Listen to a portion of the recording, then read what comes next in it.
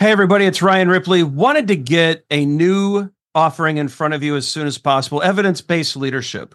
And so, as you all know, Todd Miller, myself, and Will Seeley, we're big on evidence-based management. We want to apply it to the leadership space. We all know that modern managers face complex challenges every day.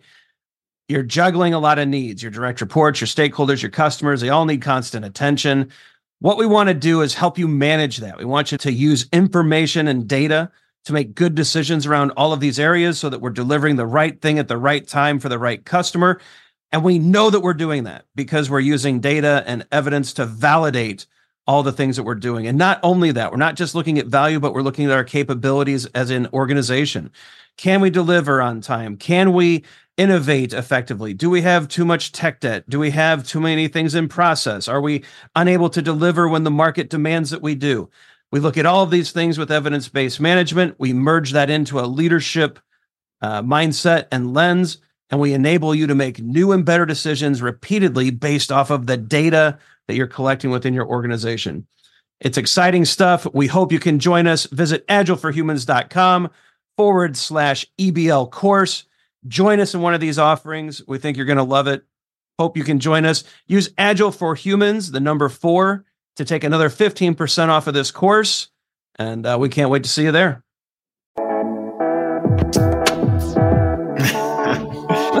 I knew you were going to do that. I know. I'm pretty predictable. Can't help it. The button's right here, and I want to press it. All right. Good morning, good afternoon, good evening. Welcome to today's episode of Your Daily Scrum. That guy over there is professional Scrum trainer. Let me get my finger right. Todd Miller. I'm Ryan Ripley. You guys know who we are. So let's just jump into it. Mm-hmm. What's the minimum, or what are the minimum, what is our, someone help me in the comments, is or are the minimum and maximum Scrum team sizes? Go for Todd. Should we do, let's start with minimum. So I've actually effectively seen Scrum teams with 2 people. Yep. Right. So product owner, developer, dual role it. Scrum master, developer, dual role it. It's 2 people. Sometimes the daily Scrum seems a little bit funky, but empirical process control, right? Inspection, adaptation, and transparency. I've seen it work with that few people, right? So I don't know. It doesn't say. Scrum Guide just has a recommended amount for maximum, but doesn't say minimum. So I've seen it work with 2 people. How about you, Ryan? Yeah, I've seen a couple people use Scrum effectively to keep their work visible and transparent and all that good stuff. Scrum Guide does give some guidance here. Small enough to remain nimble, large enough to complete significant work within a sprint, typically 10 or fewer, which 2 would be a valid number under this guidance, right? So 10 or fewer. I think it is no decimals. No decimals, no 10. If you have 9.5 people come and talk to us, something really bad has happened. Yeah. But yeah, I think this is one of those where teams have to figure out this is a Goldilocks problem in my opinion. It's too many, it's too few, what's just right. And teams can experiment with this, right? You know, the guidance is 10 or fewer.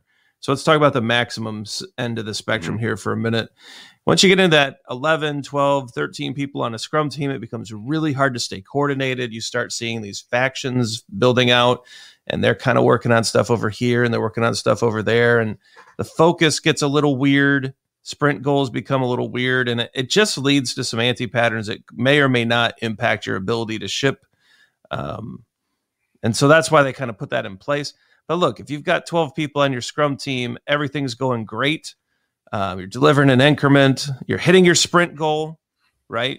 Which means you're delivering the value your customers and your product owner and everyone expects. It means you're winning. Who are we to tell you that 12 is bad in that case, right? Yeah. Yeah, I think it's also important to notice too that this language here it counts the Scrum Master and the product owner as part of that 10, right? So that would be just to point that out. And Ryan, I've seen all the same things that you've seen, right?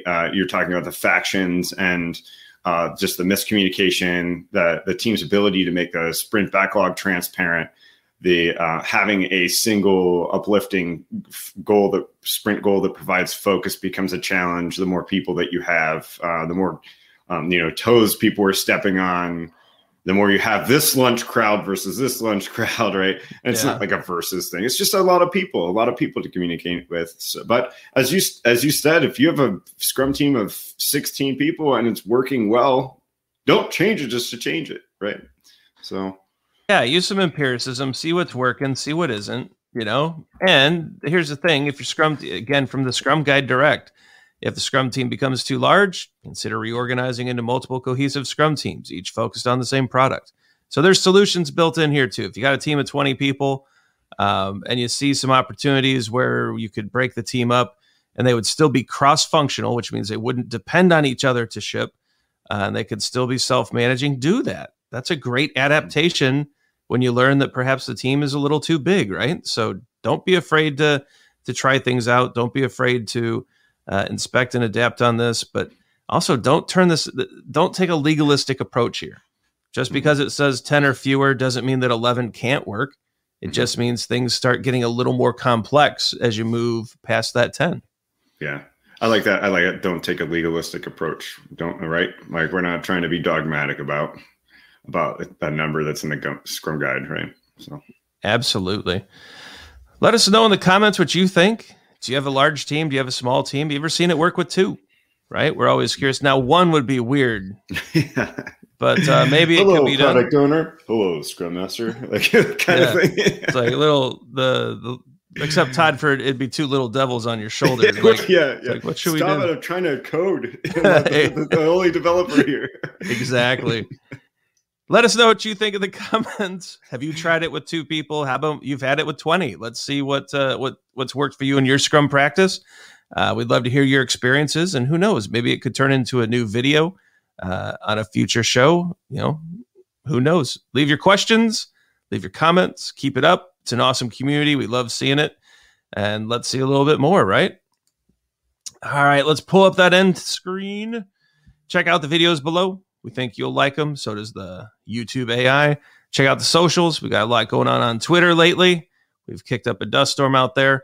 Like and subscribe so you know when we drop a video. And I think today this video is going to drop on Memorial Day. So we want to take a quick second and thank all the veterans out there, both living and past, who have fought for the freedoms that Todd and I get to enjoy in this country. The fact that we have a social platform and the freedom of speech and religion and all of our great freedoms in this country is because far too many have gone forward and given their lives, paid the ultimate price for that. And we just want to make sure we say that we appreciate that. We love all of you out there, the families, the soldiers, and just thank you so much for all that you've done and all that you do.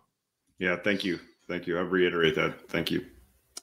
All right, we're going to leave it there. Be sure to thank a soldier.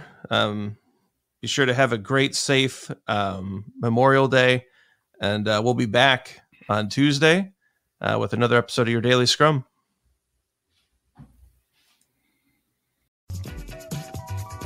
Hey, it's Ryan. If you're enjoying this show and want to take a deeper dive into Scrum with me and Todd, check out agileforhumans.com/training.